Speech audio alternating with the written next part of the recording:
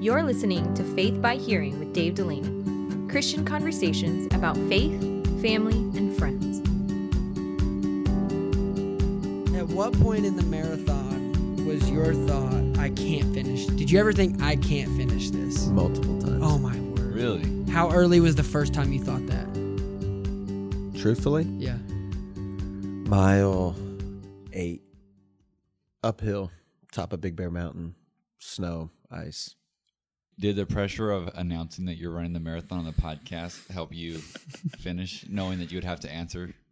Knowing my podcast listeners were out there cheering for me pulled me through the marathon. It's true. What about you? You ran a Spartan. This was the easiest, most fun Spartan race I've ever ran. 6 miles, 25 obstacles, but it wasn't a ton of elevation change, like 1,500 feet total for the race. So we just kind of turned the whole thing into a sprint, and it was nice. It was the opposite of your race because it didn't take a lot of mental contribution at all. Just kind of turned my brain off and grinded. Hour, 30 minutes. The worst part was I turned the corner for the final home stretch last quarter mile, and they had the inflatables at the end of the road. Right. So I thought, yes, I made it. And I ran for what seemed like forever, and I felt like the inflatable was farther away than it was when I started.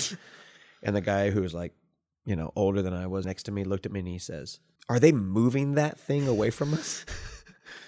I said, "I think so," but we made it. Derek, what'd you run this weekend? I ran to the grocery store, picked up a couple groceries. Derek has the build to be faster than both of us. Is the Guaranteed. truth. Yeah. I've ran with Derek before, actually. He's very fast. Well, welcome to Faith by Hearing. This is episode 3, an authentic conversation about faith, family, and friends. And what we want to do at the start of this podcast is we want to kind of describe a little bit about what we hope to accomplish in these conversations. And we talked about friendship and the importance of authentic friendship and accountability. We talked about family last time and how family is really God's gift to us. But today we want to talk about the faith. So an authentic conversation about faith. So Evan, maybe start with you. What does faith mean to you when we say an authentic conversation about faith? Well, to me, when I hear, especially the way that we use the faith in the podcast description, it would be the system of beliefs by which we live, right? When we say the faith, it's the doctrines and teaching of God's word that are core to how we live our life, that are core to how we view God, that are core to what we know from the Bible that God expects of us, that God asks of us. The system of belief by which we navigate this life through a Christian lens is the faith, right? And I understand there's a couple directions we could go with that we've talked about, but that's what comes to my mind is the faith, what we believe, how we act. Yeah, I think of that verse in Jude, and it's verse 3, but "Beloved, when I give all diligence to write unto you of the common salvation, that it is needful for me to write unto you and exhort you that ye should earnestly contend for the faith which was once delivered to the saints." So Jude is making a distinguishing identifier between faith and the faith. He isn't saying that he wants them to contend for faith. He's telling them he wants them to contend for the faith. This system of belief, what we would understand as like Christian doctrine that's been given to them. So the word and all of it, because all of it's necessary for what they're facing in the church, and all of it's necessary for what we're facing in the church as well. And he wants them to not just contend for that, but he wants them to cling to it. He wants them to hold to Christian teaching, the apostles' teaching in particular, the word of God, which is what doctrine is. So I'm thinking of that verse where in John, thy word is truth. So that's probably how we would understand it in our culture today. We would say contend for the faith means contend for the truth, contend for the word of God. And that's, really that's what we're up against in this culture. That the idea that truth doesn't matter, or that truth is relative, or that you can have your own truth, or that you can just find your own truth out there in the universe somewhere. What we would say is, but the word of God is truth. And that's what we want to make sure that we're articulating, that we're encouraging, that we're, having a conversation about, because there are some parts of that which get overlooked in our world. And there's some parts of that we just need to be reminded of in our day and age. But Jude says in that verse that earnestly contend for the faith, but then he says, which was once delivered to the saints. And so the faith, as it were, is complete. It's not ongoing. So we have a system of belief. We have a structure for which we can follow. And I maybe you guys can give some ideas here, but what would some of those things be, like the faith? So these non-negotiables that we ought to cling to, that we ought to fight for, that we ought to contend for, regardless of what the culture around us might be saying or believing. What would some of those things be that in future conversations we want to have conversation about? I think it starts at the top, right? Is salvation by grace through faith, not by works of righteousness, which we have done, but according to his mercy, he saved us, right? That what we believe in regards to salvation is where it all comes down from. So that's the first thing that's a non-negotiable element of the faith to me would be how do you come into the faith, right? Which is through salvation, which is a free gift that is not earned, that is given by what Christ did on the cross. I think it's important to say, of course, the gospel, salvation. Jude is saying that I desire to write to you about the common salvation. That's really what I wanted to talk about. I really wanted to talk about the gospel. However, it's needful for me to tell you contend for the faith. Right. Because all of the Bible is the word of God. And I think similar to the culture in which Jude is writing to, that's the culture that we live in. Because I think a lot of Christians would say, of course the gospel is important. Of course salvation is important. But all of the other stuff is second-tier issues.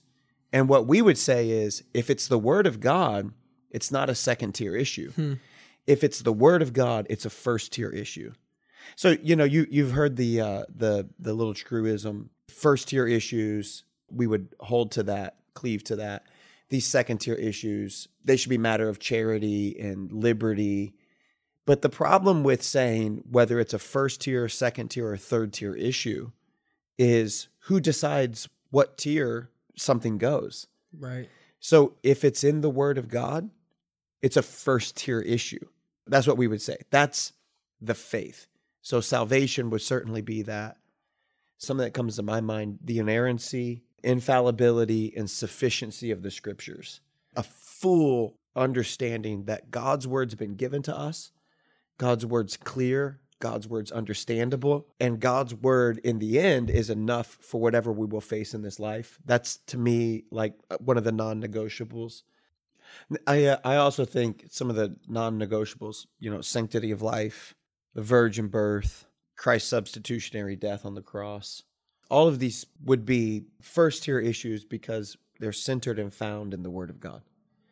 So we live in a day and age where people are consistently adding to the Word, but they're also subtracting from the Word. And the Word of God as it stands is not up for debate. It's not up for discussion. It is the revelation of God for man today, and it's enough. So when we say an authentic conversation about the faith, this is what we're talking about. But that verse also says, earnestly contend for the faith which was once delivered unto the saints. So it's already given. So in some ways, the conversations that we have about the faith are really old conversations. So Adrian Rogers has this great line where he says, if it's new, it's not true. So if somebody's got this new idea of doing something, this new way, it's not true because what we're articulating are the oldest truths of them all because they're the word of God and they rest and they're placed in him. But I think what's also important to understand about that phrase is he says, which was delivered to the saints. That's what's been commended to us through primarily the word of God, but through the church, through Bible preaching and teaching. We've been given the faith, and maybe some of our listeners got saved when they were young. Maybe some of them got saved when they were old. But if you're a believer, Jude is saying that faith has been commended to you. It's been commended to me. And our responsibility is to fight for it, to cling to it, to hold to it, because we're to hand that off to a generation that's coming behind us. So hopefully some of the conversation moving forward would be, here's important elements of living out the word of God, following the truth, being people of the truth in a culture that says you can't know the truth. And if you have a particular topic that you would like for us to discuss, we want to know about it. And Evan, you can tell them how they can get us that information about something they'd love to hear us talk about. Yeah, that would be great to get in any of our social media direct message boxes. Instagram at Faith by Hearing Podcast, as well as Twitter at FBH_podcast. We also have an email address, which is faithbyhearing@gmail.com. And I know two things are true. Number one, every time we say, tell us something you want to hear about, some of you have things that come to your mind. The other thing that is true is that none of you have sent any of those things to us. So please don't be shy. We've appreciated feedback on past episodes, but the new ideas and things you'd like to hear about have been a little bit sparse. So if you have something, don't be shy, reach out. There's no dumb questions. There's no dumb ideas. We may not give you a whole episode on a topic, but anything you reach out about, we love to take a few minutes of an episode and commit it to that. What I also know is that sometimes when we talk about living out the faith in our world, we can feel overwhelmed. We can feel, negative thoughts or lies or anxiety about living out our faith in a day and age in which it's very difficult to do that. So we want to talk about what it looks like to live in light of the faith. So because we have this truth, the word of God, that we're aiming for, we're trying to walk in, we're trying to live in. So because we have this truth, how does this work out practically in our lives? I think of it really in two ways. I think living out the Christian faith, there's a time in which we're supposed to play offense, and there's a time in which we're supposed to play defense. So the time in which we're supposed to play defense, like every good team, you need a good strategy to be able to follow.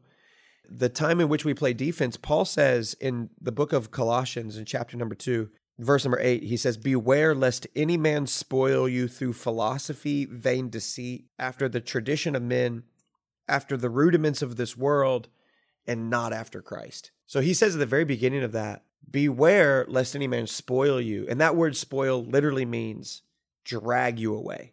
So don't let someone come in and drag you away, literally take you captive. But then he tells us how, like the ways that we would be taken captive. We could be taken captive through philosophy, vain deceit, tradition of men, the rudiments of this world. And those are the ways in which, as we seek to live out our faith in this life, we have to be on guard to make sure we aren't ending up adopting a philosophy that isn't in line with the word of God, or being drug off in some kind of way that takes us away from Christ. Is specifically what he says. But what he also talks about to the Corinthians is he doesn't talk about just playing defense. He talks about playing offense. And in 2 Corinthians in chapter number 10, that he tells the church of Colossians, don't be taken captive. But then he tells the church at Corinth, take captive every thought. So he says, there's times in your life where you have to play offense, and there's times in your life where you have to play defense. As you're trying to live out the faith, you need to make sure that you're taking captive every thought, every philosophy, every theory, everything culturally, everything socially, everything even relationally. You can't just drift. No one drifts in directions of righteousness and holiness. We always drift in directions of sin and unrighteousness in our flesh. And so Paul is saying there's this necessity to live this life with a spirit that says, I'm not going to be taken captive, but also I'm going to take captive. I'm going to play defense and I'm going to play offense. And if we have that kind of strategy in the Christian life, then I think we can live out the faith, which is so necessary for us to be able to live out. So let's talk about this for a little bit. Let's talk about, what does it mean to live defensively in this world and in this culture? So what are some of the philosophies that we need to be on guard against in our day today, and make sure that we aren't being taken captive, being driven away from Christ, being pulled away from grace? What are some of those things that kind of come to your mind? One thing I hear a lot of on the internet, and especially like in motivational speaker and entrepreneurial circles right now, is this, I guess I would sum it up as the idea that everything you need to succeed is already inside of you. And this is coming from guys that are very successful and have built strong businesses, have great followings. So from a quick glance, it would seem that what they're saying is true. But we know, going back to the faith, right? We know that outside of Christ, there's nothing of true worth that we can accomplish. Mm-hmm. So to play defense against philosophy by that is saying, I accept the truth of God's word. I accept the doctrine that says outside of Christ, there's nothing I can accomplish of lasting worth, right? No matter what the voices and the influences of the philosophy of the world is, that everything I need to succeed does not live within me, because I don't know what's best for me. I don't know what's best for those around me. So to depend and lean into Christ to say that if I'm going to accomplish anything of worth, it's not going to be through myself and from my own effort. Yeah.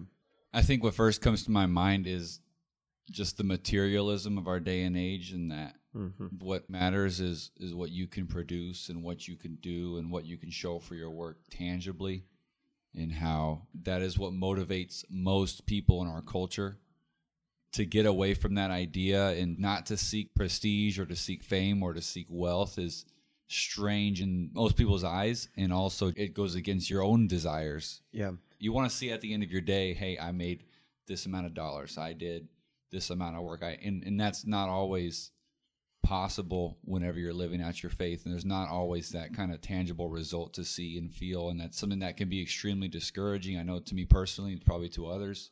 It's a mentality that you have to get away from, just the materialistic part of it. And even like some parts of our culture are taking a step away from that. Have you guys seen this, I don't know if a movement's the right idea, but this idea of buy experiences, not things? Have you seen that? I've it's heard on of social it. media a lot. People talking about buy experiences, not things. And that feels like, oh, it's a rejection of materialism and we're valuing what matters. But you know what? Experiences don't last into eternity either. Yeah. And that's just another way where we could easily buy the counterfeit of our culture that says, oh, we're rejecting materialism, we're buying experiences. Well, the motivation is the same. Right. As if experience trumps everything Right. else that happens. Right. Very interesting. To buy an experience is still to add to yourself. It's still selfishly motivated. It's for your own enjoyment. And while it may be more fulfilling in this life, it doesn't go into the other one any more than materials do. Yeah. I think too, like along that same line, I mean, there's a whole host of theologies or philosophies that are prevalent in our day. And it's not just things like materialism or experientialism that, you know, experience is everything, money or materials is everything, but even things like popularity, likes on Facebook, you know, live for what everybody out there thinks about you. So this whole idea to just live to be popular, live to be beautiful, live to be liked, it can also pull us away from Christ, which is why it is important that we spend time every day in the Word of God. You can't possibly stack up all of the potential things that could drag you away.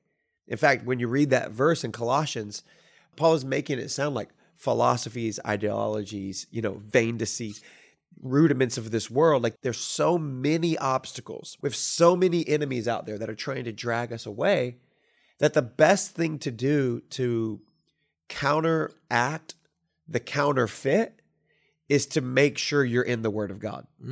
So if you're spending time every day in the Word of God, you're going to be building yourself up in the truth. Now, some people live their whole life just trying to point out the wrong. They live their whole life just trying to say, okay, I'm not about that, or I'm not about that. And that's really what they're known for. They're known for what they're not about rather than what they are about. And what we want to be is we want to be people of the Word of God, and that's what we want to be about. We're about the Word of God because you can't possibly know or defend against every possible attack that the adversary might bring our way. But I think another idea of this, not just the importance of the Word of God, but I think another idea is just our perspective needs to be based on truth. That we need to have a perspective where truth is what is being elevated. But if we're not careful and we aren't being intentional about seeing our lives through the lens of truth, then every experience that we might have is now all up for debate. So our perspective needs to be based on truth. So we don't simply live our life based on the objective facts of our experience, but on our interpretation of the experience.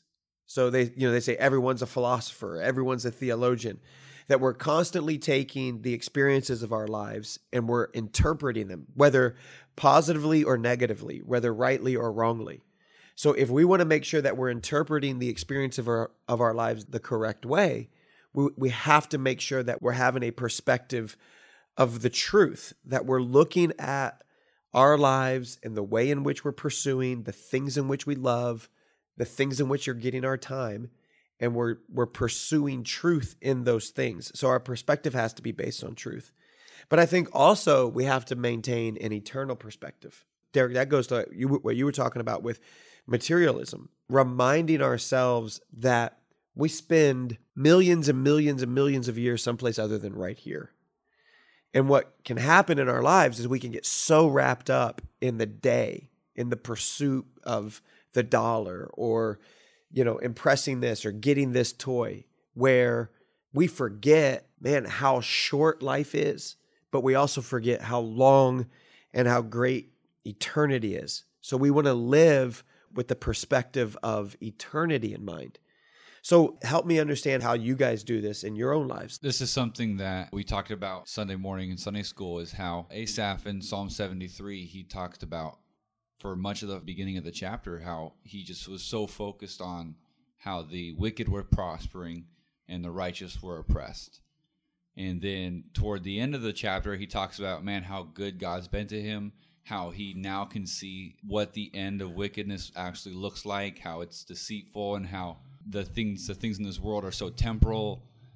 And the thing that happens in the middle of that is that he goes into the sanctuary. He spends time in the house of God, around the people of God, in the Word of God. And that was kind of what we talked about, and how having people around you who are also living with the eternal mindset, staying in the Word of God, keeping those things on your mind, it kind of just gives you a different perspective on life that you can lose very quickly if all you hear are the world's philosophies, and everyone around you is echoing the world's ideologies, and you don't ever have that godly perspective that you get from the Word of God in the house of God, around the people of God. I think that I'm probably not the guy to talk about this one. Sadly, I think most of the time when I learn and have to refocus myself on eternal things, it's because I get burned with the dissatisfaction of focusing on temporal things.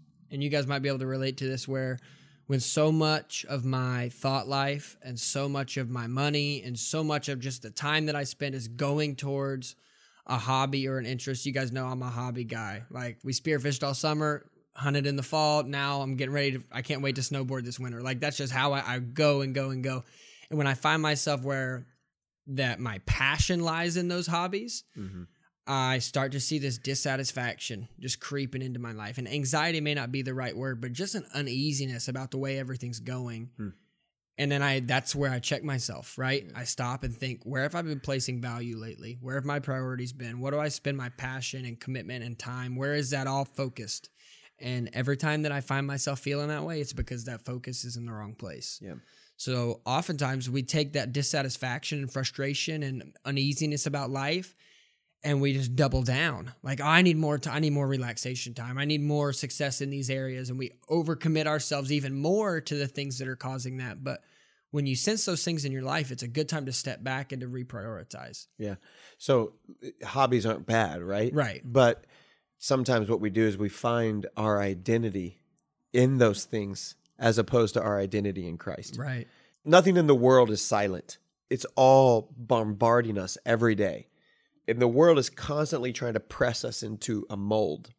And it wants us to identify ourselves as anything and everything except what the Word of God tells us to identify ourselves as. And that's what's hard, right? When I'm known as the snowboarder instead of known as the Christian. Or I'm known as the, spear fisherman, right? Right. Instead of known as the Christian. And then we elevate that other identity, which isn't necessarily bad. Now, obviously some of them are, but not every hobby or identity is wrong, except when I allow that to become the way in which my whole world is now shaped by that particular event that I do or thing that I do. And in the social media age, that's even more of a struggle than it probably was before, because any hobby you have, no matter how niche it is, there's a corner of the internet where there's people that you can look at who are extremely successful at that hobby, and they live their identity by that hobby. And we're so tempted to emulate those people because we see the success they have in an area that matters to us, and it's their identity. And we're just really become sheep to these people. Yeah. And that kind of thinking is what Paul, I think, is warning us about playing defense against. He's saying, don't be pulled into every kind of possible philosophy that's out there. There's so many. It's like it's hard to kind of make a list, but it could be the opinion of a friend. It could be the lyric in a song. It could be a line from a movie. It could be a text message. It could be some article from a newspaper or a plot in a sitcom. But all of these things are imposing on us a system of belief. Mm-hmm. It's imposing on us a philosophy. And our mindset as Christians has to be, we're willing to play defense against that. And we're not willing to just buy whatever truth is being sold in that particular philosophy or that particular, moment or that particular song, where we're willing to live with a discernment about those things. What are some of the ways that when you're listening to songs or you're watching movies or you're just kind of going through, the regular patterns of your life, what are some things you do to make sure that you're staying on the defense and you're not just following whatever philosophy might be being promoted at that particular moment in your life? It's almost a game that I play, and we've all been around the kind of people who obsess over correct grammar. You type up a post and the first comment is someone who says, asterisk, don't. You didn't put an apostrophe in there, right? Mm-hmm. So I kind of play a game almost where I will do that with philosophy, where if there's something in a movie or in a song that doesn't ring me right, I try and think of the Bible verse that disproves that, right? Mm-hmm. And almost just as a fun thing to do. I don't even do it aloud most of the time. I just do it in my head. But what it does is it affirms in my own heart and reminds me personally of that's what was said. This is why it's wrong. This is from what God says about that subject. This is what God says about that topic. This is where God has spoken. And now the philosophy I'm encountering, whether in song or in film or wherever, is contradictory to this. And now in my own heart, I've gone back to God's word. I've thought of a verse, and it settles it. And it, number one, defends my mind from those philosophies. And number two, it strengthens your knowledge of God's word. It's kind of a fun game to play for yourself, but also it guards you against those things. Yeah.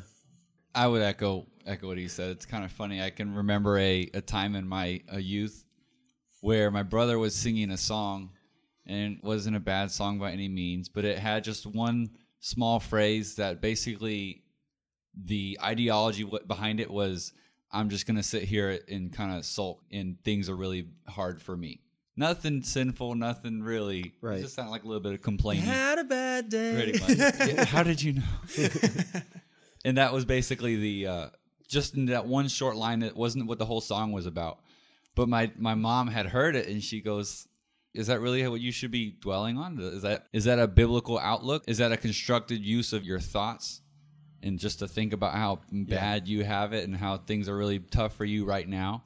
That's what you're dwelling on now because of that song, and that's what you're thinking about, and that's what's consuming your mind is that problem or that issue. But it's not what the Lord wants you to focus on. It's not what you should be thinking about necessarily. Yeah, that's to me is what Paul's talking about when he says, think on things that are true, on honest, just, of good report. If there's any virtue, if there's any praise, think on these things.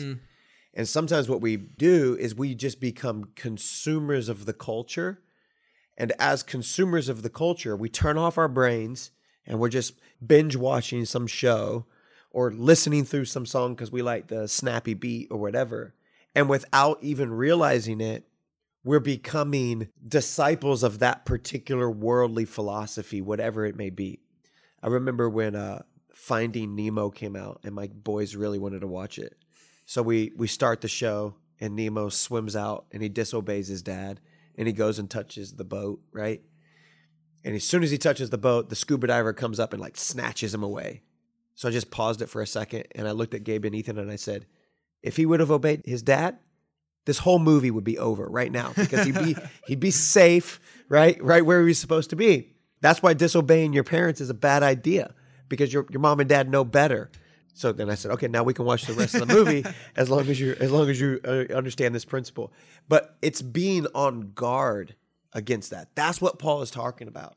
Reject the philosophies, the ideas of the world. But what's also interesting in that passage is he says, and traditions of men. So it's not just philosophies and like vain deceits, but he also talks about the traditions of men. So doing something just because it's done before, right? And we want to make sure to say, as we're trying to live out the faith, that we're actually following truth rather than just performing a tradition.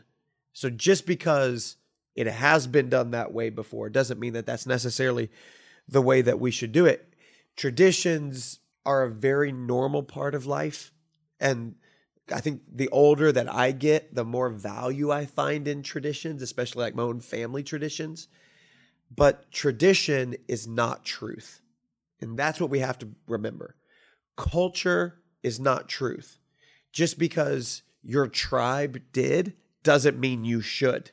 Or just because that's the way it always has happened doesn't mean it's the way that it should happen. There are some parts of our culture that are not biblical, and those parts should be rejected. So any part of our culture that is against a biblical pattern for our lives, or any part of our culture that's against a biblical pattern for our family, should be rejected. I think one of the easy areas to point to in that would be like the elevation of children in our culture. Just giving your kids whatever they want just to keep them happy. This is not what the Bible is calling us to do as parents. The Bible is calling us as parents not just to give your kid whatever they want just to keep your kid happy. The Bible is calling us as parents to lead our children in ways that are right, that are godly, instruct and correct, and of course, unconditional love. But that unconditional love isn't understood as give them whatever they want. And a kid that was raised that way is probably a brat, right? And a kid that was raised in a way that had a biblical pattern from his parents is a kid who's probably not a perfect kid, but a kid who's growing in spiritual maturity. Just because the culture always has doesn't mean that we should. And I think there's probably lots of areas like that where we get drug away from Christ. I think because that's what Paul says in that passage. There's lots of ways we get drug away from what Christ has for us, the truth, the faith, and without even realizing it, we're doing something culturally, traditionally, with a philosophy or an ideology that's against God. But thankfully, he doesn't just say play defense, right? I mean, defense is a big part of the game. He also says play offense. So take captive every thought. So let's spend the last part of the podcast today talking about that. This is probably the more encouraging part of the conversation, because the negative part of the conversation is there's an enemy out there that's trying to drag us away. So the encouraging part of the conversation is, so let's be proactive in engaging in the truth. And I'll ask you, like, what are some ways that we can be proactive in taking captive thoughts? But I think I would start with, and we already mentioned spending time every day in God's word, but I would say second, to make sure that you're spending every Sunday with God's people. That spending time in the church with the people of God, around the word of God, singing the praises of God, it does a reset in our spiritual hearts and our spiritual minds that helps us, man, that's right, that is important. You know, those sometimes in a Sunday, that's what happens for me. I'll go, oh, I needed to be reminded of that. And it's just kind of this reset that happens. And the writer of Hebrews says, forsake not the assembling of ourselves together as the manner of some is. Of course, times get worse and worse. That's why we've got to get together with God's people in order to have that reset button pushed. So that way we can make sure we know how we ought to be thinking about particular things. These are ways that we play offense. Spend time every day in God's word, get together with God's people. I think another thought that comes to my mind is, as it relates to materialism, giving God a 10%, a tithe every week. I'm making sure I'm giving back to God as a good steward of what he's entrusted to me. Nothing that I have is mine. It's all his. Of course, we know that.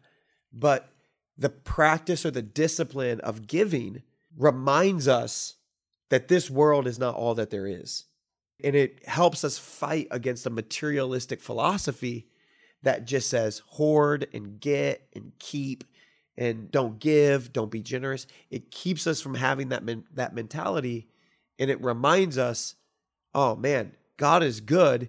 And everything I have is a gift from God. And I wouldn't have anything except from God. And when I give, it's giving out of that understanding. What it does is it sets my heart free from a greedy materialistic philosophy. But what are some of the things that maybe come to your mind? I took the 3 easy ones: the Word of God, church, and giving.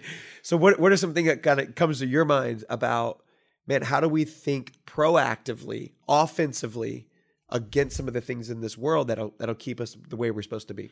I think that we commit ourselves to learning and growing in our knowledge of Christ in the same way that we do in other areas, right? So those who are most successful in business, which are some of you who are listening to our podcast, are constantly growing and learning in business. You read books, you listen to podcasts, you talk to people who are more successful. The same is true for hobbies, right? Those who are most successful in something that they do, they're constantly reading online, watching YouTube videos, buying a book. We don't show that same level of commitment. And the truth is that there's so much more for you to learn about the faith than just what you're going to get in a 10-minute devotion every morning. There's nothing wrong with that. We should all start with that. But God has really gifted some incredible authors that have explained his truth and broken it down in books. There's men who do that in great sermons. There's people, obviously I'd like to think us on this podcast, but people with other great podcasts who talk about elements of the faith and break them down in a discussion similar to what we're having now. And so many times we don't commit ourselves to that learning about the faith that we would in other areas. Mm-hmm. So give some of your free time and put down your entrepreneurial book, turn off YouTube for a few minutes, and instead decide to invest in learning and growing in the faith. Yeah. I think of that verse that the Apostle Peter says, add to your faith. Right. So, yeah, it begins, obviously, but I have faith in Christ. Yeah, of course, that's where it started. But there's some things you got to add to that in order to help your growing. What kind of comes to your mind, Derek? What comes to my mind first would be to look for and to embrace teaching opportunities, to point out things that you've learned personally. I feel like in my own life, the times I've done the most learning were the times that I had to teach something. I had to prepare in order to communicate it, and that's when I've absorbed the most. I think that helps me grow, but I'm able to speak truth to somebody else. And not everybody has a Sunday school class to teach, or everybody has a church to pastor, or a person to disciple, but we all have people who we do have influence over, and we do have opportunities to speak truth to. And those are ways that we can take advantage of not just absorbing knowledge, not just absorbing truth, but also reciprocating and reproducing and communicating that to other people as well. While doing the teaching, we do the learning. Yeah, I think that's a really good point. I would say also submitting yourself to accountability from others. Having someone who can freely and openly speak into your life is one of the most important Christian disciplines that is necessary to grow spiritually. And we reject that so many times. We don't like that. No, none of us want that, but we all need it. We all need people who come along and say, you're not thinking right about that. This isn't the right way to see that situation. This isn't the right attitude to have toward that situation. And we all need it. None of us like it. But what I have learned is very few of us pursue it. Because none of us want to be told that, Every man thinks that what he is doing is the right thing. Otherwise, we wouldn't be doing it. But we all need it.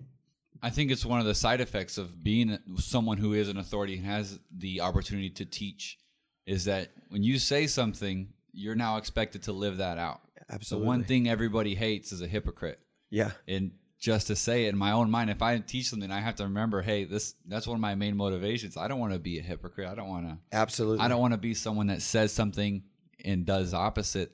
But just being a teacher or a communicator of truth brings a lot of accountability automatically. Yeah.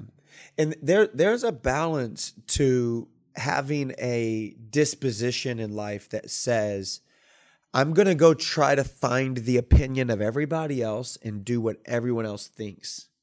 There's people who live that way. They live their lives it's opinion based. But there's a balance between saying, I want everyone's opinion and I want no one's opinion. And what we want to strike as Christians is we want to strike that perfect balance. So oftentimes I strive to have this attitude where I want to find godly spiritual men who have a different perspective than I might have. And I want to say, am I seeing this situation right? Here's what happened. Here's A, here's B. So I think C, but am I doing that correctly?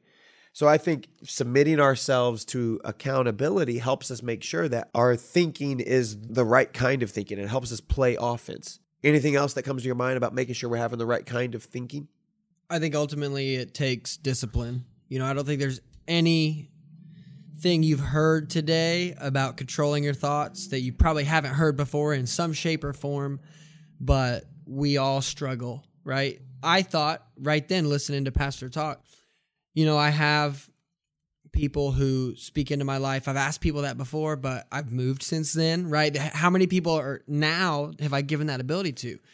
But the problem is I could very easily leave here and forget about that and never approach anyone and tell them that they have the permission to speak into my life for accountability. Mm-hmm. So having the discipline to implement the things that we do know, and not just for a day or not just for a week, but to continually set ourselves up for success in that area by just disciplining our thoughts and taking control of those things that's the long game, right? Yeah. So we want to play offense, we want to play defense with our thoughts. And I think maybe to just kind of summarize everything we've said is we want to make sure we're submitting our thoughts to the scripture. We want to make sure we're submitting our philosophies or things to the Holy Spirit's leading in our lives. We want to submit ourselves to spiritual leadership and others, open ourselves up for accountability. But I want to end practically. Another way that we make sure that we take captive every thought is by keeping ourselves in a good frame of mind.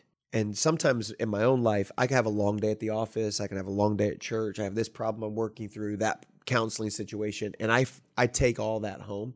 And so it's important for us to find ways that we can have outlets for that. So for me, that's taking a run, going to the beach path and taking a jog in the sun, enjoying the salt water and sand, jumping on the treadmill, turning on some kind of podcast or show to watch and watching Monday Night Football and kind of just disengaging and letting myself work out some of those frustrations through physical exercise. And I think this is important for our mental health, to make sure that we're having good exercise physically. Now, it feels weird in a conversation about spiritual growth to also talk about physical exercise, but really the two are related. They tie together. That when we're in a good place physically, we can be sharp mentally, but we can also be sharp spiritually. And sometimes when we're in a bad place physically, we can be in a bad place mentally and also a bad place spiritually. If we don't take care of our bodies, we can't keep ourselves awake, and as soon as the sermon starts, we zonk out and we start snoozing, then we're missing the spiritual growth. So, you can make the checkbox. Well, Dave said go to church. I did, but you slept halfway through the sermon, which means you didn't grow spiritually. And I think that's where the struggle can come in.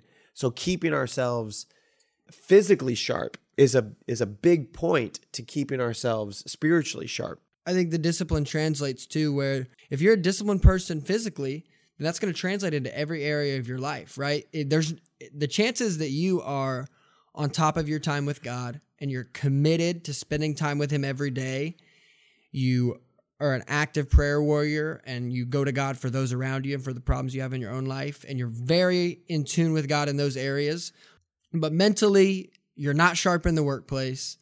Physically, you're in rough shape, you don't sleep like you should, you don't eat like you should, the chances that both of those situations are present in someone's life are slim to none, right? It'd be very challenging to be spiritually disciplined, yet have no discipline in other areas of your life. So, to your point, our spiritual life benefits from discipline in our physical life because it translates over. If we're disciplined in the way we take care of our body, then we will naturally be more disciplined in our spiritual life as well. So a couple of weeks ago, I was teaching those classes on biblical manhood and being physical. The thing I came across was the Apostle Paul said, bodily exercise profiteth little. In a culture where they walked everywhere they went, they were very physical people. Jesus was a very physical individual. And I think if Paul were writing in our culture today, he would say, bodily exercise profits a lot. You're right. Turn off Netflix and go outside. Because the cultures were so different in the ways in which they did work, the active physical element of their lives. Right. So I think it's very important for us to realize sometimes we have a refreshed mind when our bodies are refreshed. So it's not just exercise, but that's a part of it. It's also the right amount of rest. It's also making sure we're eating correctly. Those sorts of things. They go a long way to help us in our spiritual lives. And you can overemphasize that. I totally recognize that. But you could also underemphasize it. And if we're going to think right about the world in which we live, we want to stay right in balance. I had an older man tell me one time, he said, Dave, do you know what the most important word in your Christian life is? And I said, justification. He said, no. I said, okay, sanctification. He said, no. He said, balance. Balance in the Christian life is the most important word to understand because it's so easy for us to get way out of balance in one area or the other. It's easy for us to make a god out of going to the gym and weightlifting. It's easy for us to make a god out of money. It's easy for us to make a god out of our hobbies. It's easy for us to let the world tell us what our identity should be. But it's also just as easy for us to say, okay, Evan said hobbies weren't good and they can be distracting. I'm not going to have any hobbies at all. Well, that's not what we're saying. Right. What we're saying is you have to strike the right balance. And it's the right balance as it relates to living out the faith in which you have. And those seasons are going to look different at different times of your life. But we must commit ourselves to playing offense. We must commit ourselves to playing defense when it's necessary. I feel like I've been a case study for this in the last year because probably 4 months ago, I started going to the gym every morning, and it's so easy for me to see exactly the point you're trying to make, like how much my spiritual growth has become more consistent. I feel like for most of my life with Christ, I've kind of grown like the graph of a stock market, right? Like up for a while, then down, then up, then down, then up, and you can make progress that way, but that's not the way that God wants you to live. And I feel like I've achieved more consistency spiritually than I have in a long time because I'm bringing consistency into my life in other ways, right? Since I've been going to the gym, not only am I sharper when I get to work in the morning because I've been up for an hour and a half, I've already accomplished something for the day, but it's easier for me to develop other habits, namely spiritual habits. Yeah, absolutely. Well, this is the end of episode 3 for us, and we want to tell you a few things that you need to know about stickers and merch. And so I'm gonna let Evan and Derek take over from this point on and tell us what we need to know about any upcoming episodes or merchandise that we can be looking for. Yeah, so stickers are still available. Some of you guys have already received yours. If you got a sticker and you slapped it on something, put it on your Instagram story and tag us in it, and we would love to repost that. You might gain a follower or two, but it'll make us feel good. See our sticker on your computer, see our sticker on your car. So wherever you slap that, put it on your story, tag us in it, we'll repost it. And we also have, this will be available this week, our Faith by Hearing hats. A friend of mine, Marty Bentfield, he's in Georgia and owns Marty's Patch Shack, and he's made some awesome leather patch hats for us with our podcast logo. And those will be available to you for $25. We'll sell those through the Instagram. So this week, by the time you hear this episode, there will be a post up. So go check them out. You'll see they're sharp, good-looking hats. I think you'll want one. And if you want one, there'll be some instructions in that post on how to go about purchasing. Is there a giveaway that we're doing for the hat? Somebody can get one for free? Yes, so we'll throw a post up this week where we announce the hats are available for purchase. There will be some instructions in the comment section. What you need to do is put that post on your story and tag 3 friends in the comments. If you do that, you like the post, you put it on your story, and you tag 3 friends, you'll be entered into the giveaway. How we'll announce that giveaway is next week's episode. We will do a raffle right here. We'll draw a name out of a hat. You know what? Let's draw a name out of the hat we're going to give away. I like it. Ooh. I like it. So we'll pull a name out of that hat. So if you enter, make sure you listen to next week's episode. We'll read your name there and go ahead and get a hat sent your way. Also, next week will be episode 4, and it will be our Thanksgiving episode. So we're looking forward to that. Got a couple extra little sketches that are going to come your way in next week's episode. You're not going to want to miss that. We're going to fry a turkey live in the studio. In studio turkey fry. Thank you for listening to Faith by Hearing. And now, Evan's catchphrase. Faith comes by hearing, so don't miss an episode. That's not bad, right?